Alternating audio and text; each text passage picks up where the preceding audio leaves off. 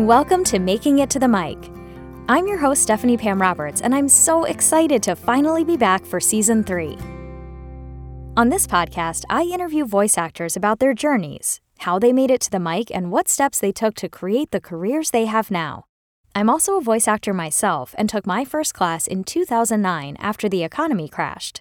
I was a trained musical theater performer, but I couldn't find work, which feels like such a huge parallel to this pandemic time. So, after about a year of not working at all in musical theater, I decided it was time to pivot and see what else was out there. One of my goals for this podcast is to show that there's no one way or right way to be a voice actor.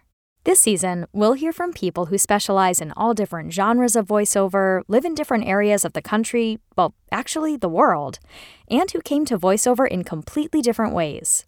There are so many paths, and I hope that these conversations will inspire you, whether you're just starting out, or you're a seasoned pro, or somewhere in between.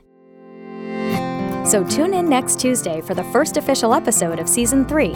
And please make sure you follow this podcast or subscribe wherever you're listening now so that you don't miss an episode. Thanks for listening, and I can't wait to share next week's episode with you on Making It to the Mic.